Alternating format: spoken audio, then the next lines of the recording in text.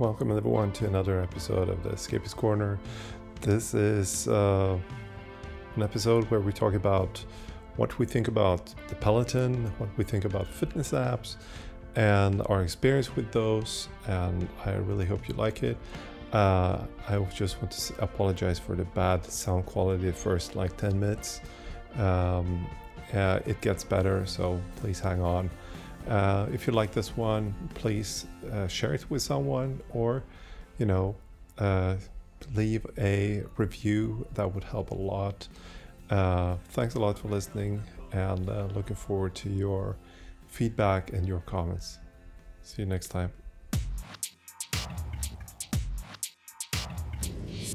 Hi, and welcome to another episode. What number episode is this? Good question. I think it's episode 33. All right, another episode 33 of Escapist Corner. Escapist.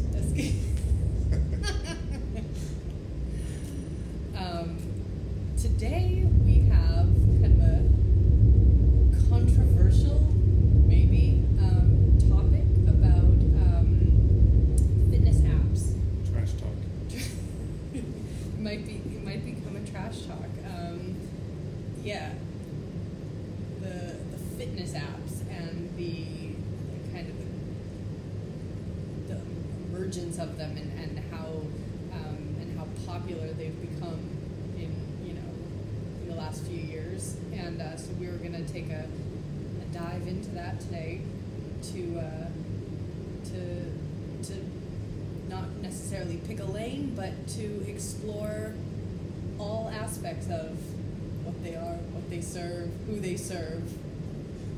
Sorry, I just had to think about between two ferns again. I was just thinking, what would Zach, how would he attack this? What would his angle be on this topic? He's so smart, and he's so funny, and I think maybe he would first attack fitness altogether, and because he always makes the counterpart very, very uncomfortable. right, too. yeah, long pauses, long stares, yeah.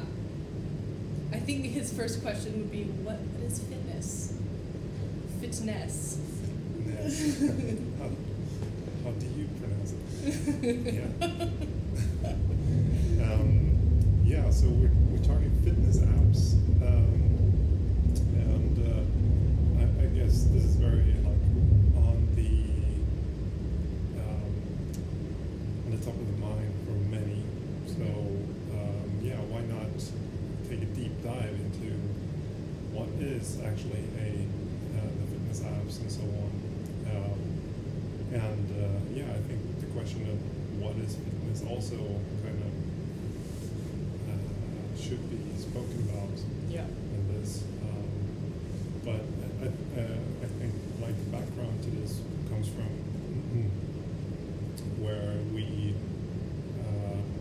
I had this idea of talking about Peloton. Yeah. And it just happens to be that you are a Peloton subscriber. Mm-hmm. And I know plenty of other people that are Peloton subscribers. And I am non-subscriber of it, but I definitely would like to talk about it because I think it is interesting. Yeah, it certainly is. I subscribed to Peloton, however you want to pronounce it, back in... Peloton. How would the Swedish pronounce it? Peloton. Okay, cool. I subscribed to it first in March. Actually, they had, what was really quite generous of them is they were giving away it was like a 90-day free trial because of the quarantine, the first lockdown, kind of like worldwide, I guess. And so I I had a spin bike at home. I didn't have a Peloton bike, but I had a kind of just a run-of-the-mill spin bike with, you know, you could change the resistance. And so I started doing the classes, and I figured out the app. It's very intuitive. You can choose the kind of class you want, so whether you want something that's more HIIT, you want something that's more endurance, you want like a Tabata ride, you want a cool down ride, you want, you know, a threshold ride. There's quite a few options. You can also choose the length of the ride, so you can choose 20, 40, 60-minute ride. You can choose your instructor. You can choose the kind of music that you want. So you have so many options, what fits you. That was really cool for me. And so I kind of started doing these, you know, either the 20-minute class or the 30-minute class, either a Tabata ride or like a climb ride. And I really like them. You know, there's a huge array of trainers on the bike. So, you know, male, female, different... Gorillas. Yeah. Maybe they like to think they're gorillas, I don't know. But, you know, you can kind of find the ones that, you know, you like and how they talk and how they kind of motivate. Some are over the top, some are super boring, some are just irritating, some are super motivating. And I kind of found a couple that I liked, so I would continue to, you know, do those classes. And I found myself kind of doing the same 20-minute ride almost every single day, just because it was what I needed to get my heart rate up, and I was done with it. That's interesting. Yeah, and I mean, so there is a lot of variety. You know, they have, you know, all the most current music, or 80s music, or 90s, whatever you want. As somebody that has done a lot of spinning in the past, you know, I didn't find it like earth-shattering. The thing that separated me, though, was because I didn't have the bike, I wasn't on, you know, I wasn't on like the leaderboard. They don't see me. So one thing with Peloton is that you know, when you subscribe and you buy the bike, and I don't know, I'm thinking now that they sell, you know, like heart rate gadgets and everything else, they can monitor you. And in the classes, in the live classes, they shout out to you, you know, so like, oh, you know, Rebecca 3000, you know, in Berlin, you know, top of the leaderboard. So I mean, that's kind of cool for some people, I guess, to have that recognition. But I was doing it purely just to get my cardio in. Yeah, it's pretty interesting with this thing that you said you ended up doing basically the same thing all the time. Yeah. And I think this is like one big learning thing from this online training that we've been doing is that people at home tend to want to have it more simple. Mm-hmm. Like, Yeah. if it gets too complicated and someone kind of demotivates you. Yeah. And like the unexpected is rather like unwanted. Right. You don't want to have like a, you know, you're challenged. You know, there's a lot of things like moving things in your everyday life and at home or whatever, at work, and then you need to kind of handle the unknown in the workout at home too. Mm-hmm. It works at the gym or like in the CrossFit box because you just have to show up and the rest kind of is taken care of. But at home, when you have to kind of do that by yourself, it's demotivating.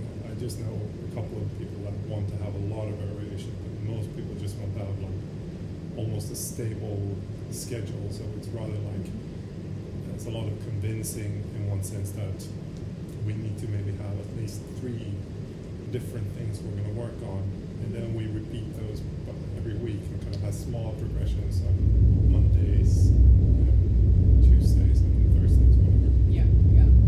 I'm going to do a small hack because I recognize that the fan is on here. 2 seconds.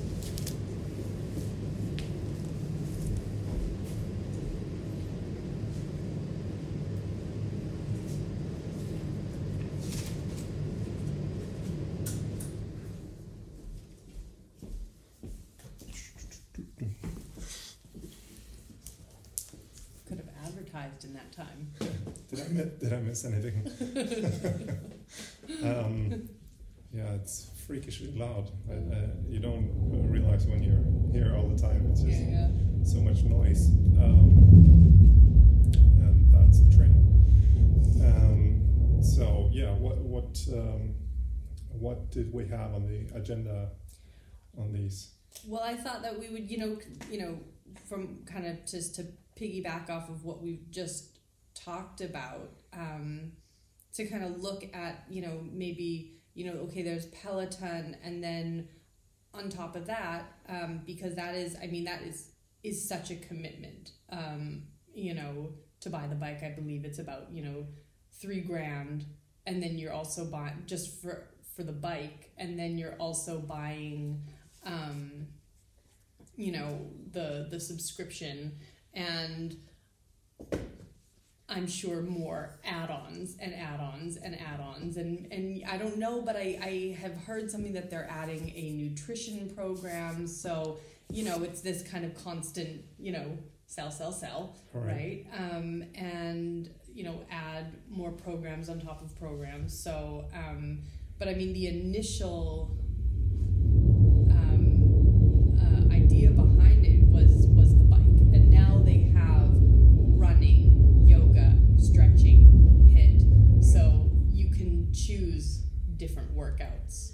Yeah, so I heard from the CEO of Peloton. I mean, there are like 5 or 6 founders. Mm-hmm. They actually started, or they don't see themselves as a equipment company, but rather like an entertainment company. Mm-hmm. And they want to see themselves more like Netflix or Spotify, subscription model based in that sense that you pay for this kind of experience. Mm-hmm. And they put all their effort into having those like great experiences, and it comes down to like the equipment has to be in some certain way for sure, and then you have the as you talked about, like the instructors. Mm-hmm. And I think that is also a key distinction when I see between let's say CrossFit and something like Peloton, is that in these kind of HIIT facilities, various bootcamp, or if it's Peloton or so on, you have instructors, which is a lot about, you know, motivation, being a happy spirit, and so on. Super important. I think that's something like a lot of CrossFit coaches also should learn from. Mm-hmm.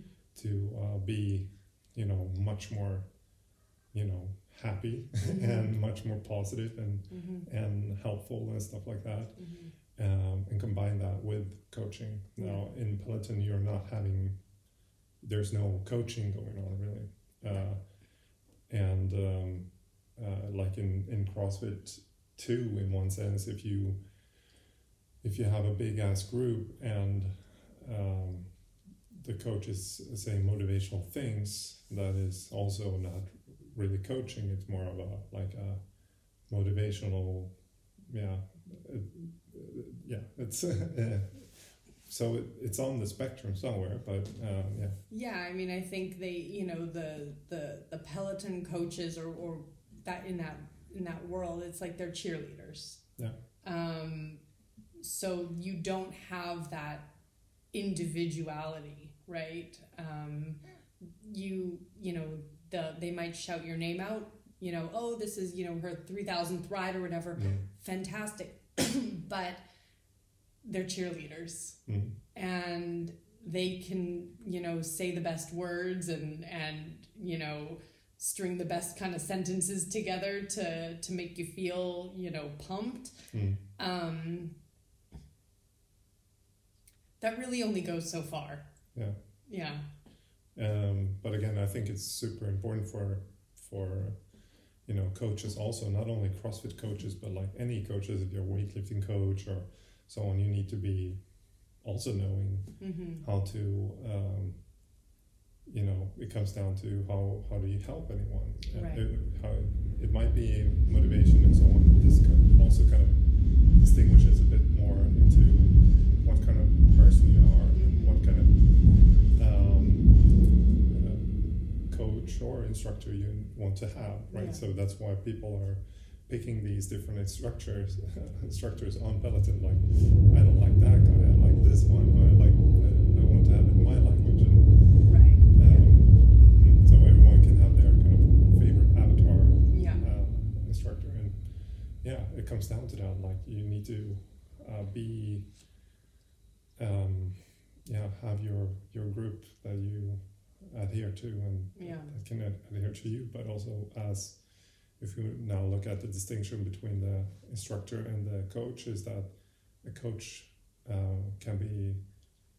could actually be doing can approach everyone more on an individual basis. So you can be more instructor to one person, but you can be much more subtle and coaching on the other person. So we see this on like different kind of athletes. Some athletes have no problems with their motivation. They don't need they don't need any motivational jabber, but for some other people, they're super unmotivated and they need a lot of motivation. And you have people that are super communicative, and they really want to have coaching, and they're coachable. They communicate that, like, show me how to do this, and like, did I do that right, and so on, and constantly looking for feedback. And then you have others that are the opposite. They don't want to do that. And we, as a coach, it's always, you have to still find a way to coach. And I guess if we look at like the fitness apps, it's obviously something that is going to be hard for fitness apps to do. And I definitely see that, like, doing the online personal training, it's a different type of coaching for sure, and so on. There are many things that you can implement to enhance the experience, and I'm also like trying to figure out better ways all the time. But for the Peloton, I saw this meme of Peloton, which I don't know if it's going to be true or not, but it was a gym, like a home gym that everyone bought in the 80s, 90s, with a pulley and something, where you could basically do lat pulls and some leg curls and stuff like that, usually like fitted into a corner in the apartment or house. And in this picture, you had this home gym, or if it was a treadmill, and it was just full with laundry, like people, or the person had just put all the laundry for drying on that home gym, because that is kind of where it ends up at the end. For the home gym owners, the adherence has been like super low. So people are super motivated, they're buying treadmills and stuff like that, and then the motivation just drops immediately after they bought the equipment. And now for Peloton, it might be a bit different because of the entertainment point of it.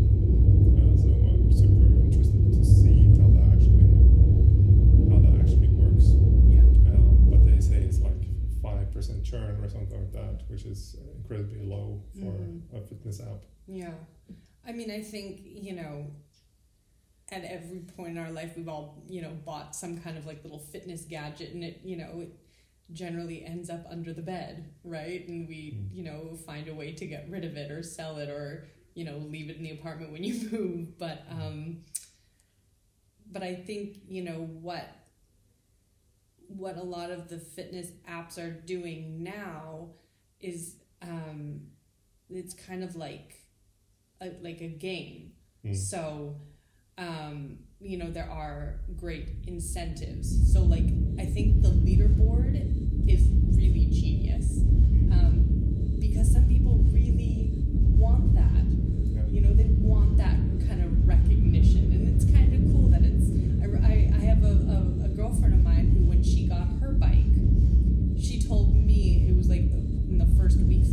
had it. Her name was shouted out, right? Yeah. In some studio in like New Jersey, right, where they do the filming. Yeah.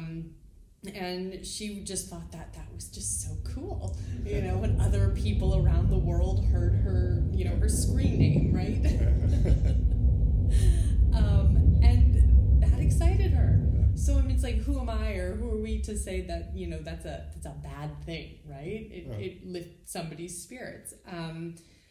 But I think the idea that a game will kind of, it's like Monopoly, right? It's all exciting in the beginning, and you play it and you play it and you play it and you got all the pieces, and then you start kind of like towards like the middle end, it's like you stop the game for the night, and then you decide to play maybe a little bit later, but it's like it wears off, right? And I guess the question is like, how do you keep something like that when it's fitness related? How do you keep that kind of that motivation? What is it about the incentive that will keep you on the bike every day, even if it's a 20 or 30 minute class?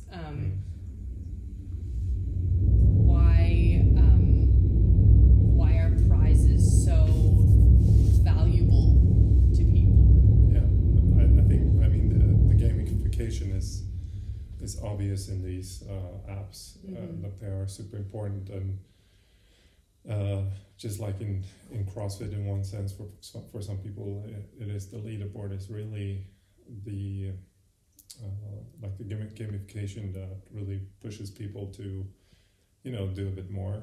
And I think there's something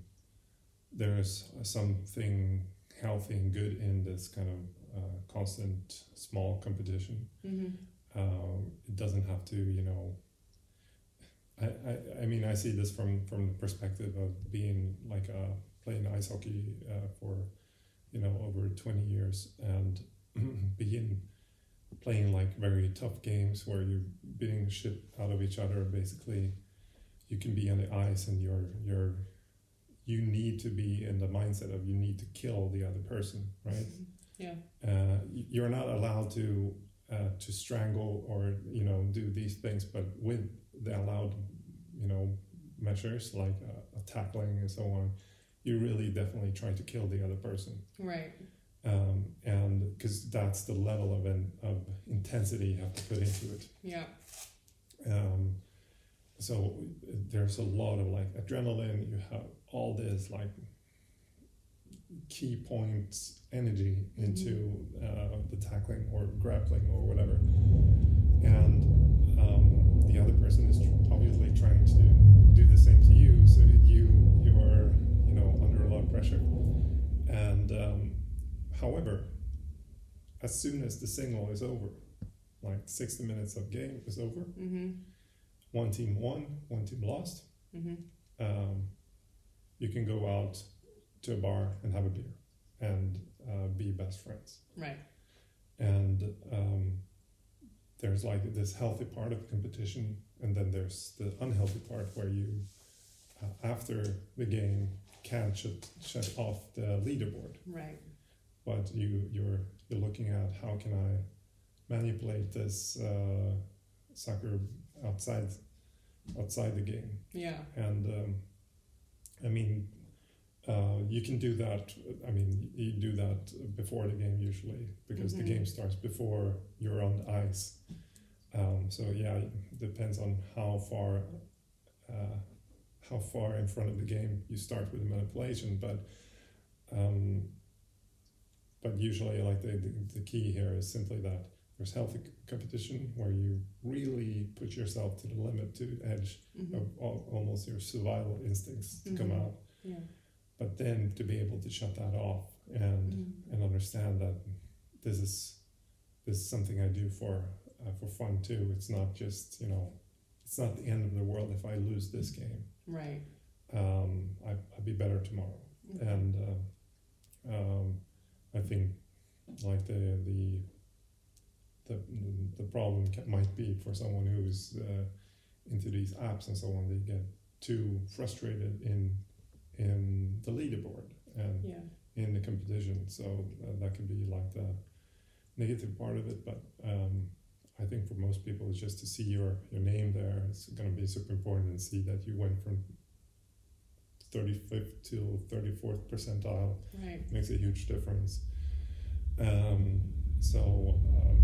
Yeah, it keeps you kind of going. So I think that's a super good thing. And I think also something for many CrossFit gyms like ours also to maybe look into and be better at, understanding the psychology of that, making someone a bit more motivated just by knowing that your number's better. Right. Most people are too lazy to do this by themselves, so the app or the gym or so on might need to facilitate that. Yeah.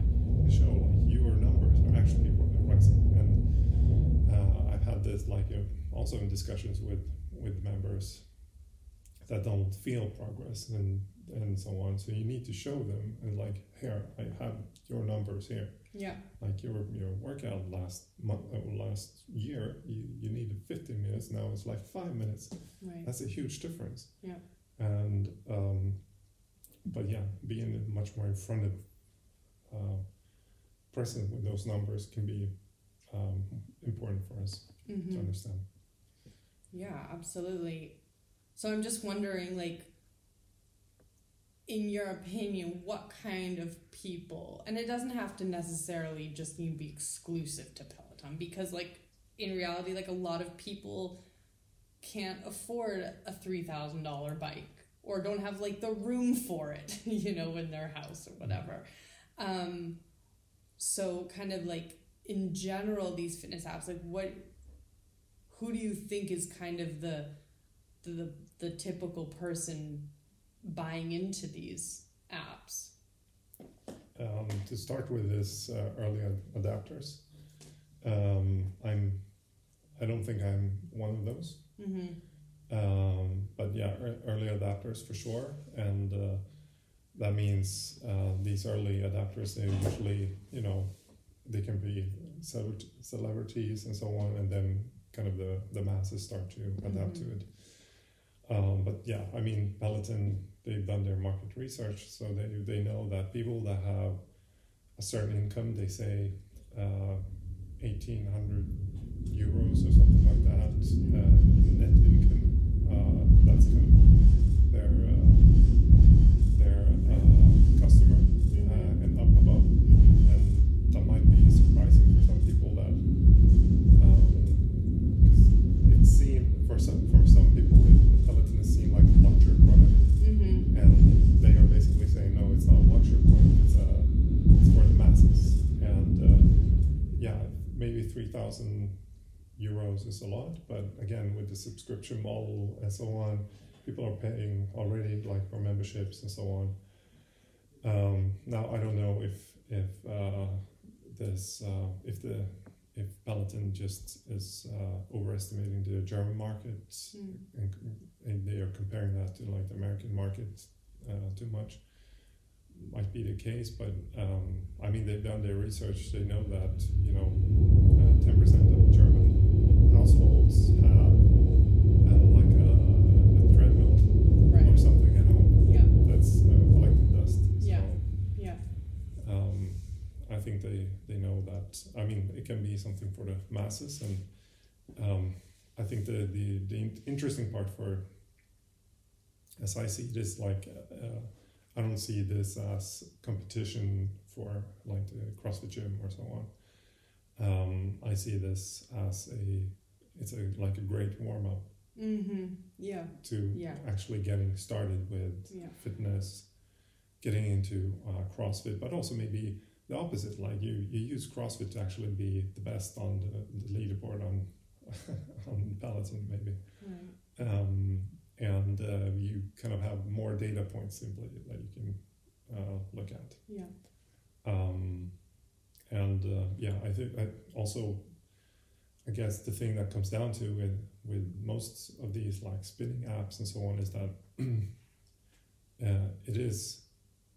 it is a part of fitness, but it's not fitness. It's usually you're usually just working on one domain. Yeah. Fitness, meaning mostly endurance Yeah. and cardiovascular endurance, and I mean that is great to have to do cardio, but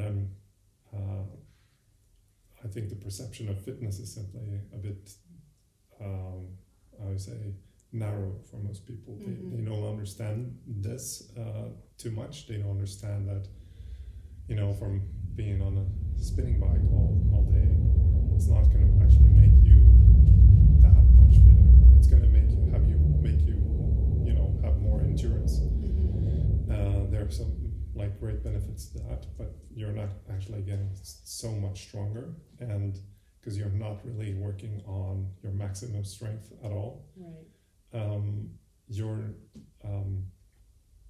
You're not working on like your balance, your coordination, you know, a lot of the neurological enhancements and so on were not used. Yeah. And this is also might be one reason why many people fall off the wagon after a while, because it's not really challenging for your mind. Right. You're not developing as a full human creature. And one other argument I would say also with this constant like endurance thing is that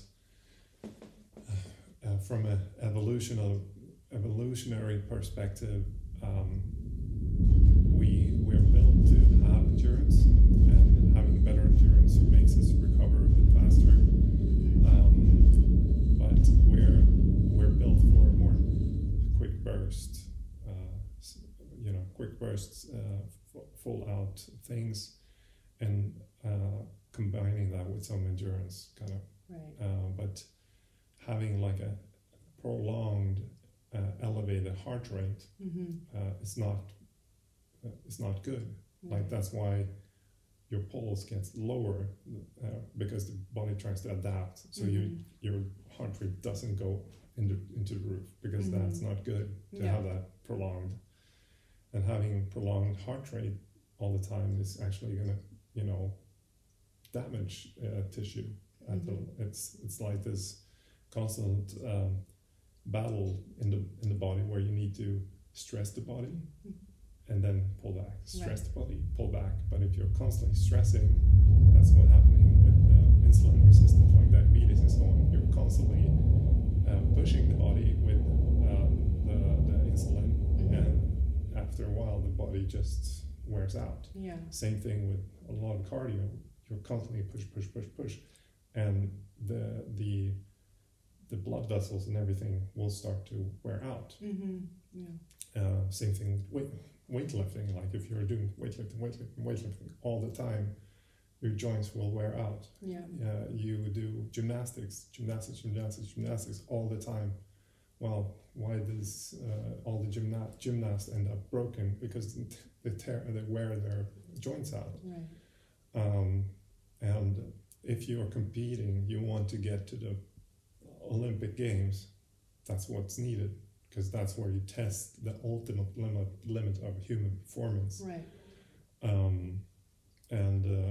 You know, there's a place for that in, you know, human capacity to understand ourselves and so on, but it's not health if we put it in that context. Yeah.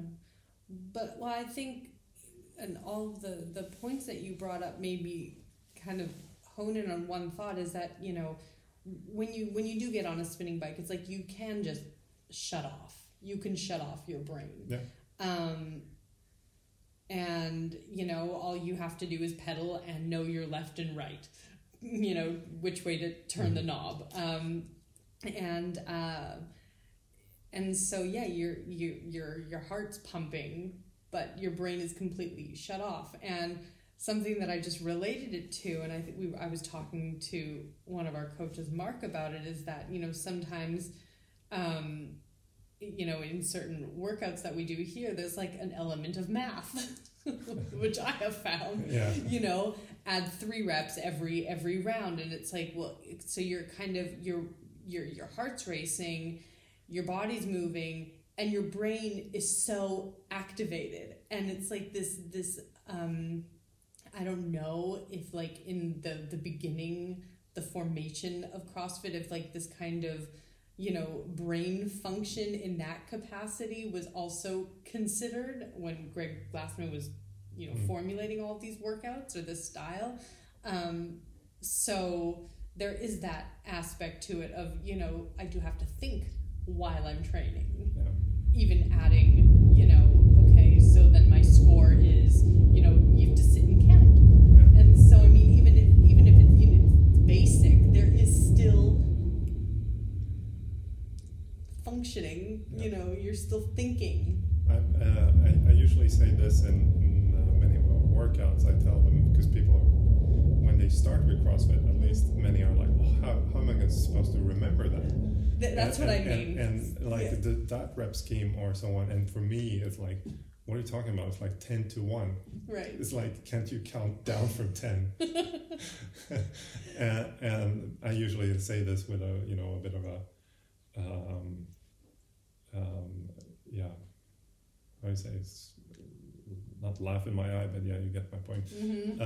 A sarcastic eye roll? No. But just I say this is like the James part of the work, James Bond part of CrossFit. Okay. Where you have to do action and think at the same time. Yeah. You know, yeah. Do some calculation and so on. And as you said, it's like really basic maths. It's not super hard.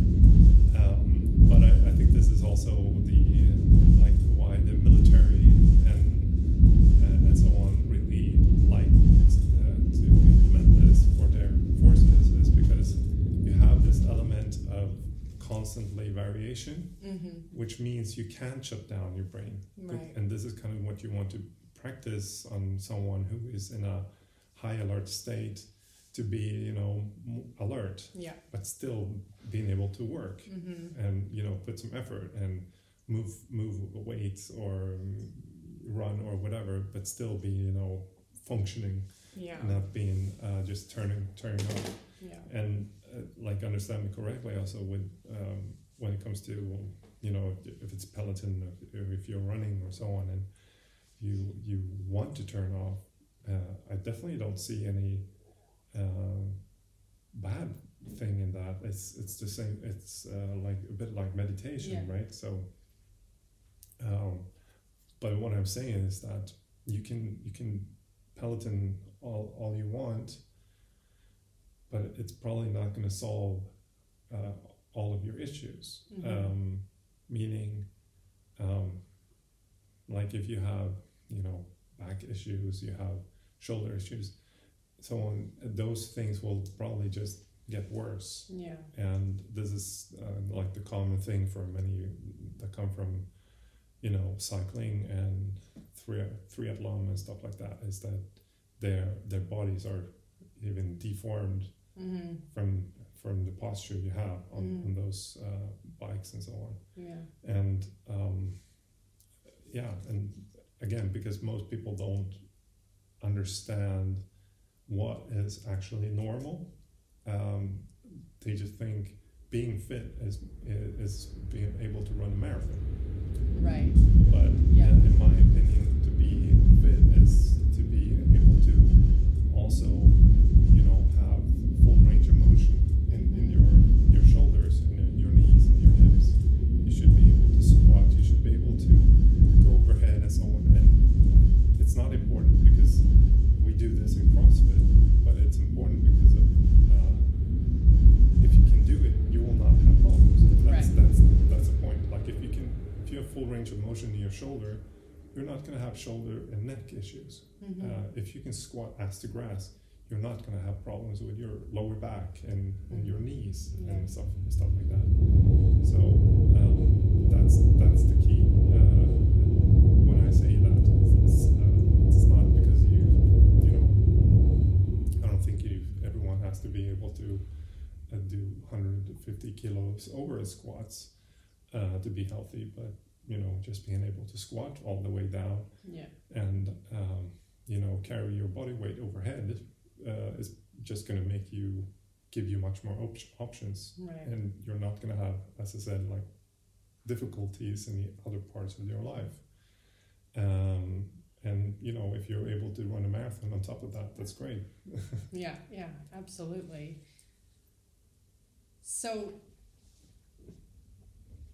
talking about like all of these apps and given, you know, kind of the time that we're in right now, where there's, you know, a lot shut down, we're shut down. You know, these apps are kind of what people are kind of grasping onto, because at least, you know, you can work out in your home. The you know, the research that I've done about, you know, moving away from Peloton for a second, but looking at kind of these ones that are extremely popular right now. Like there's the girl, God, now I can't remember her name. Carrie Pierce? No. It's famous girl. I have at least 50% chance to. Cara, it's Sinis or something. She's an Australian girl, and she is an incredible entrepreneur, and she you know, this kind of Instagram influencer. You know, you can subscribe to her program, and you know, it's nutrition and workouts, and they're all, you know, generally home workouts, and she's in her beautiful home, and she's a beautiful girl, and everything is kind of picture perfect. And so you know, I see these, you know, they come up on my feed, and you know, I often wonder, okay, you know, she is an incredible photographer and a stylist and a, you know, a stager, right? And so a lot of, you know, generally women are super attracted to that, because it's like the perfect life look atmosphere that she's in. And so she's making a lot of money, she's, you know, her career is going hard, and I wonder, is this sustainable? Yeah, it's a good question. I think the fitness influencers have, like, I think there's like with everything, it comes with good and bad, but I think it's just always good that people get motivated and kind of doing something, because just too many people are not doing anything. Like in this case with these guys, it's like, yeah, it's a TV show, right? It's not 100% real what you see. And even like if you look at like our social medias and so on, you only see this part of everything that everyone is doing, and like, yeah, and people can be very judgmental on so small things, fractions that they see. And I think, again, I think like these, I don't know, fitness influencers, so on, they usually get they have some niche, and that niche, you know, they have a small community, and people get excited and do that for a while, and then, you know, they go on with whatever. And I think this is again not it's not like it's for us. It's also not like really a competition in that sense, that it's also a good warm up for you know, then when you want to, you know, get to next level. And that's usually is some kind of you know, CrossFit gym or so. But I'm just happy if people can get, you know, doing something. And then the only thing that I don't really like a lot is these let's say fitness apps that just play on your bad conscience. And that and I'm not going to name any names, but there are definitely like a lot of things in the fitness industry, like providers that know that if we can sell on people's bad conscience and have a subscription, we can do this for years and having that ticking in the background without actually providing anything. Right. And like the normal global gyms are usually a part of this problem, in my sense, that they sell memberships and provide access to a gym or to space, and they know their maths. They know that 95% of all our members will not show up, and this is our business model. Yeah. And there's no other business where you could really do that. Right. So, and this kind of hurts, I would say, the reputation a bit on the fitness industry, because there are people are then like, well, I don't know if I'm going to sign up for this kind of membership because it's so expensive. Right. To do a CrossFit membership, because it's like just 20 euros at the fitness gym, and there you have like 3 times the more equipment. Yeah. And so on, and yeah, so they're comparing like apples to pears. It's not really a comparison, but the mindset is still there. And for many of us, the mindset of a gym is still the global gym, which means access to space.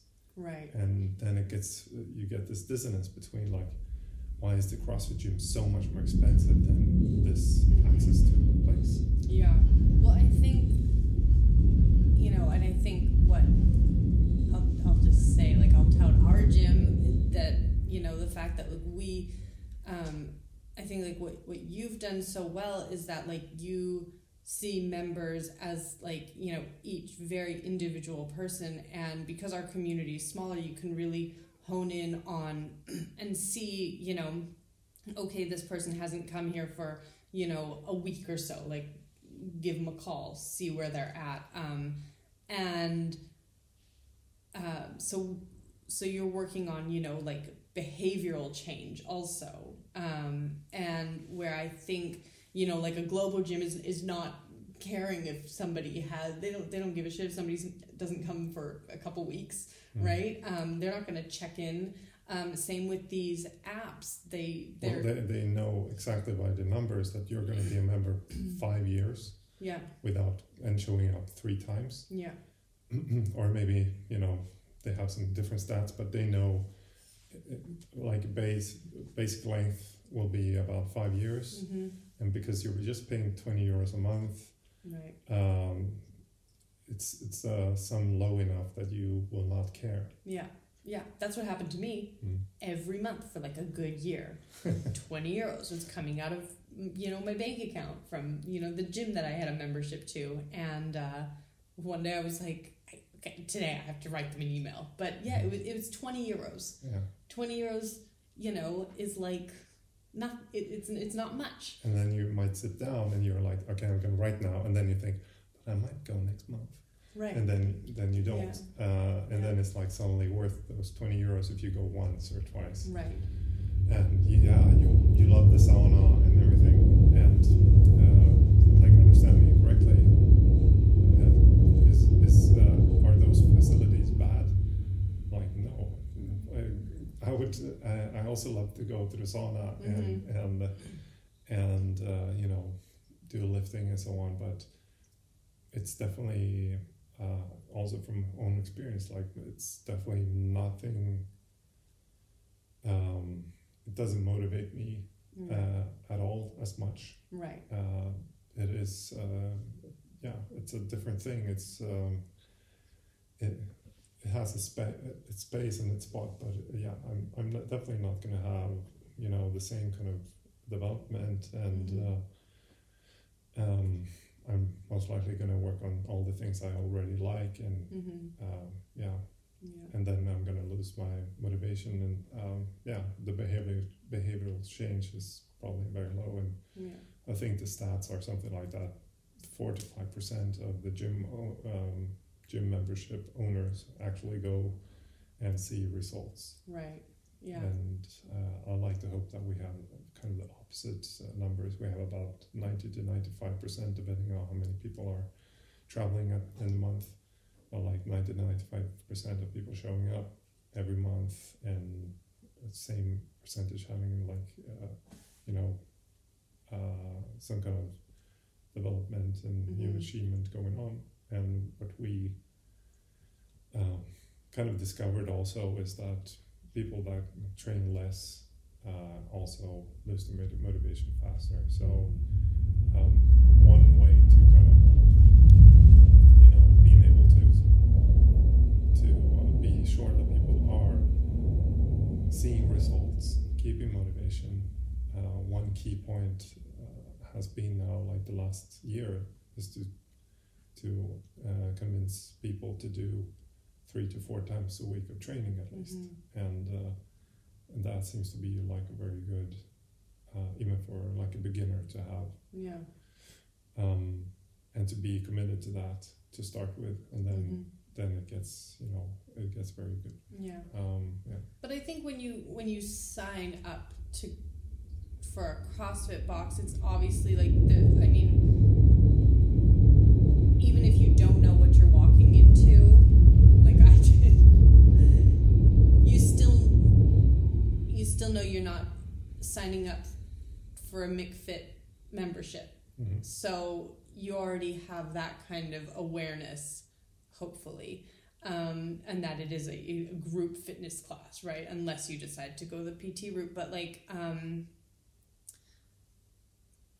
but I think I can't remember my train of thought, but I think like already the idea or like the want to change, behavior patterns is already kind of in fruition. Whereas I think it's really easy to just, scroll through your phone and find like a cute girl or a cute guy and be like, oh, like, okay, they do sit-ups, they do, push-ups, and, I've got a couple of dumbbells, so like I'll just click on that. And, whatever the subscription, payment is a month, but it's like, is that going to change your behavior over long term? I think so if you look at these like fitness apps, that's my microphone here, these fitness apps, influencers, so on, it's usually you buy some kind of package or program, and like the best program in the world is the program that you follow, meaning if you can stick to it, you will see results. And I definitely think like many of these programs are really good. I mean, they're tested on a lot of people, but the people that actually end up doing them are very few. It's the kind of same adherence as the gym. Do you mean like doing it kind of to completion? Yeah. Do you mean, okay. Yeah. So doing like a 6 weeks program at home, you will end up doing 1.5 week, and then the kind of right. And the same thing here is like the program, because it's not specified to you, it's gonna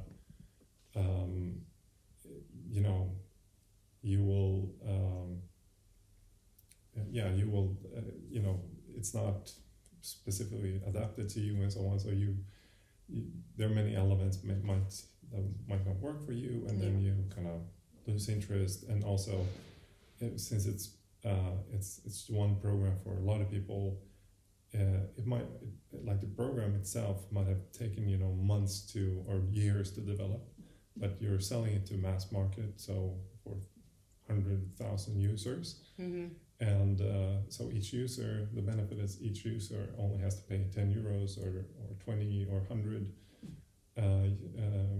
euros for this program, so it's a very valuable program, really, but it's completely worthless if you don't use it. Right. And I think the best program you can have is, and this is kind of the module that I think will be very successful and work, is to have some kind of combination of individualized packages, meaning that we create programs that are sophisticatedly tested and seeing that we see progress, but that you you have this framework, the package you buy. So the package itself is a bit cheaper. What you need on top of that to actually get anywhere is the accountability of a coach, right? And also to see your progress. Yeah. So this means that there are different approaches to this, but basically it can be very it's very easy to implement and so on, but it's definitely you as a user, you need to have the trust in the coach that this happens, and there needs to be a way to create this accountability via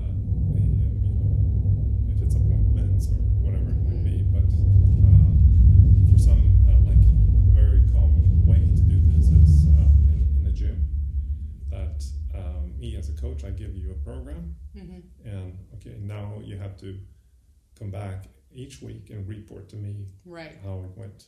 Yeah. And that usually has a very good adherence if you're motivated. If you're very demotivated, you're not going to do anything between those appointments, and it's going to fall off. And if you so the only thing that would work probably is that we have 3 appointments a week where we actually go everything through every time, because otherwise you're not going to move your ass. Yeah, I mean, I know firsthand right now what it means to have kind of an accountability coach, because I'm doing a program, and a very specific program, and I have been blessed with self-motivation, not in every aspect of my life, but for this I do. But for me the greatest part of it is the accountability. It's like I want to show my coach my food journal for that day, right? So I'll screenshot my fitness app, and in the True Coach app, where I see my workouts, I will put how many kilos the barbell was today, what I struggled with, just kind of a very brief note, a little video of something that I was doing. And so, and then his feedback, even if it's like, great work, or thought you would push the pace a little bit more, because that's so individual. He's speaking to me through the app. It's that's kind of what gives me the motivation to work harder the next day, or just do it again the next day. So that the accountability is so important, and that in itself changes behavior patterns. And so I guess my concern with these apps, because I don't believe that they're all, I don't believe that they're bad. I don't believe that they're, the best thing in the world for us. It's how you use it and your why for doing it. And sometimes it just comes up to the fact that you're like you said, you're traveling a lot, or we're stuck at home and the gyms are closed. But the thing, the kind of the pattern that I see is that there's no individuality, and it's just generic in a way. And fitness is great. It gets you moving, even if even if it's the idea that just sparks in your head, that you're already on, you're taking a step forward. But I personally don't see the longevity of these apps continuing, to, create long-term success in the users. Yeah, I mean, it's definitely, there are tools, and tools are only useful if you use them. And I have, my tool is, I have this Whoop band, and I mean, yeah, you have all the stats there, but if you're not doing anything, it's it's just gonna happen. definitely if you have a coach when you work who you work with these tools and so on, then they can be really helpful because your coach can really check in on your Whoop and like, okay, it looks like your day strain is a bit too high, or your recovery is not that good, your sleep was bad, or it was excellent, so now you really shoot it. And you can do these variables where you can actually, to be really like nitty gritty, you could prescribe like, hey, this week you're going to go to bed at 9 p.m. every day. Yeah. And you're going to go up at 7 a.m. And then we're going to do all these like tests during the week, or we say it's a deload week. And then next week, we're going to do a stressful week. You're going to go to bed like at 12 p.m. and go up at 6 a.m. And we're going to stress your body like deliberately. It's not the best option for you as an athlete for performance at the moment, but we are doing these stresses on you, like stress tests, so your body doesn't get lazy and adapt, because this is kind of what happens when you do like a 20-minute workout every day that is the same, as your body just adapts to it. And your heart rate goes down, and you're just doing the same thing in the body. And so to kind of switch it up, you can do all these like deliberate testing with those apps, and then you can see kind of how the metrics start to move, and combine that with like how is this kind of week looking if we're doing this with weightlifting combined, or just with endurance, or we say you are going to have a high carb diet on top of that, or a very low carb diet, and just pushing all those variables. For us as like coaches, we can develop a really intellectual plan based on the individual that we have, because then you do the same test on someone else and it's going to be a different reaction. Right, absolutely. And yeah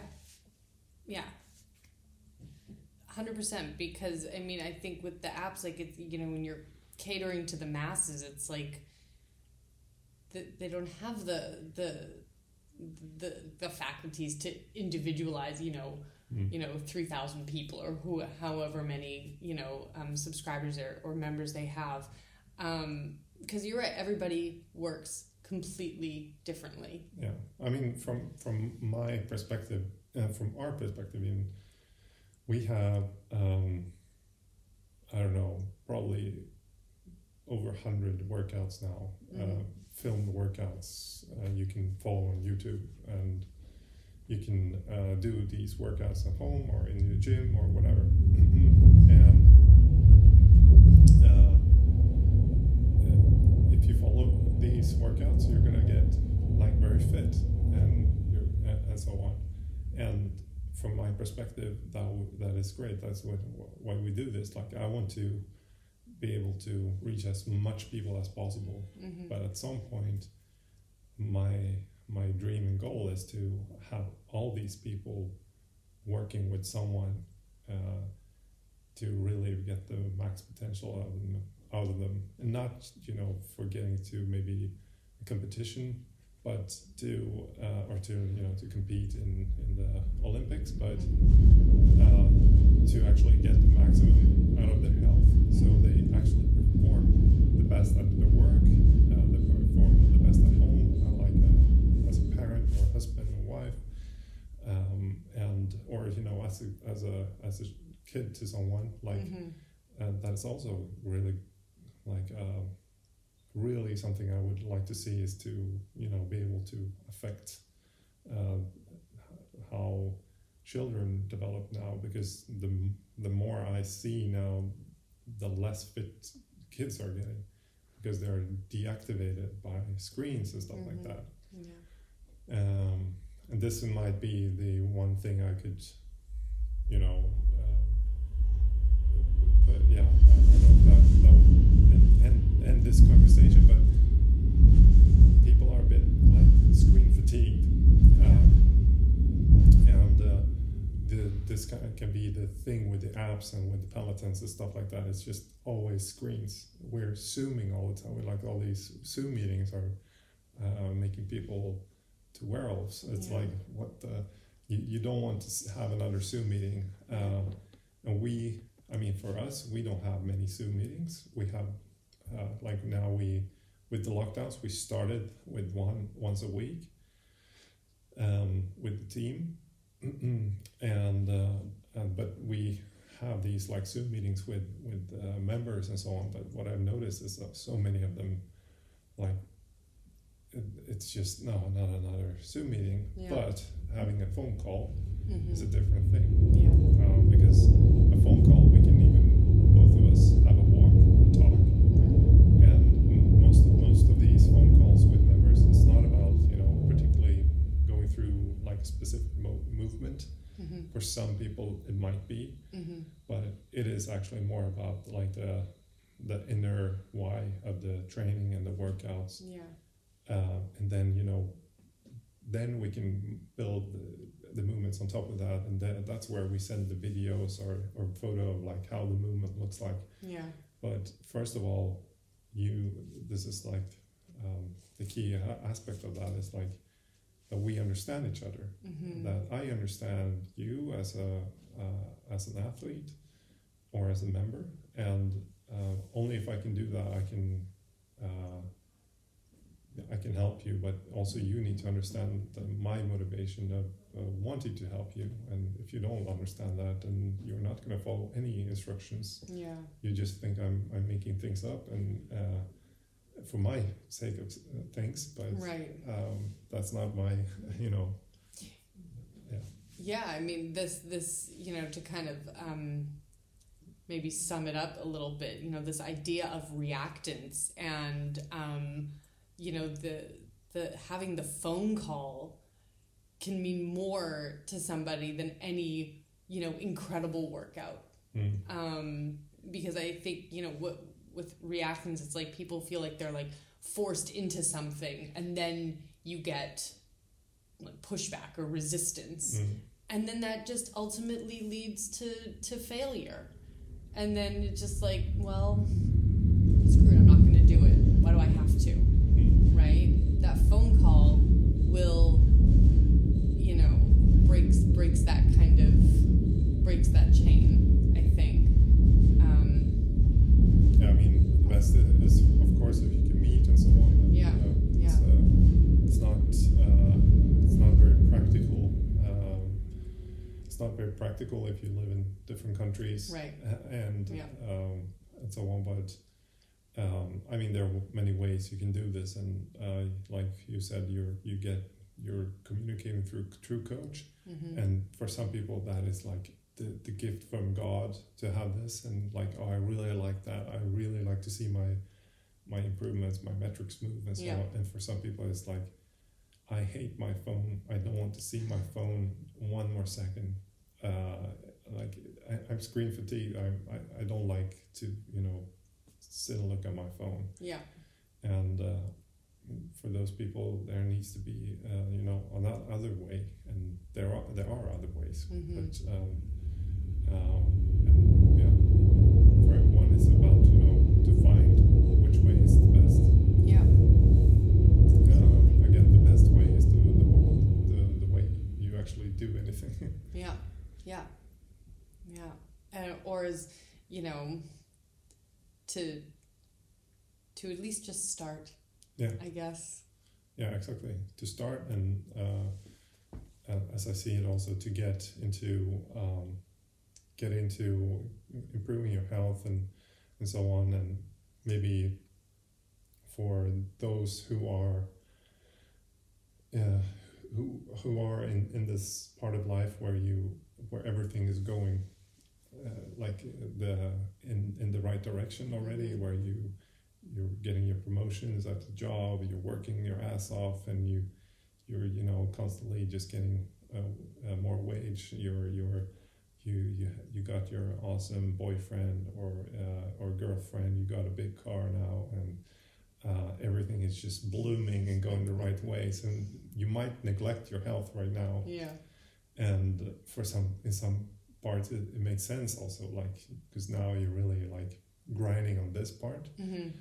But it's too common in my eyes, I see and I guess I might belong to this avatar myself, is suddenly you're hit by a brick wall where you understand, like, I've been neglecting this so long, and I thought I had this under control, and then you're not, and it is a bit about being humble about yourself, and I think like speaking from my own perspective, like I wasn't at least humble enough to understand that I wasn't fit, like I wasn't healthy, and there was nothing, admirable in being,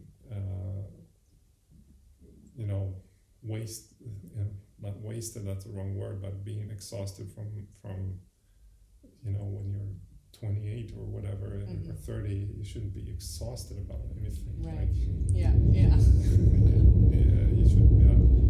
Or even I'm getting.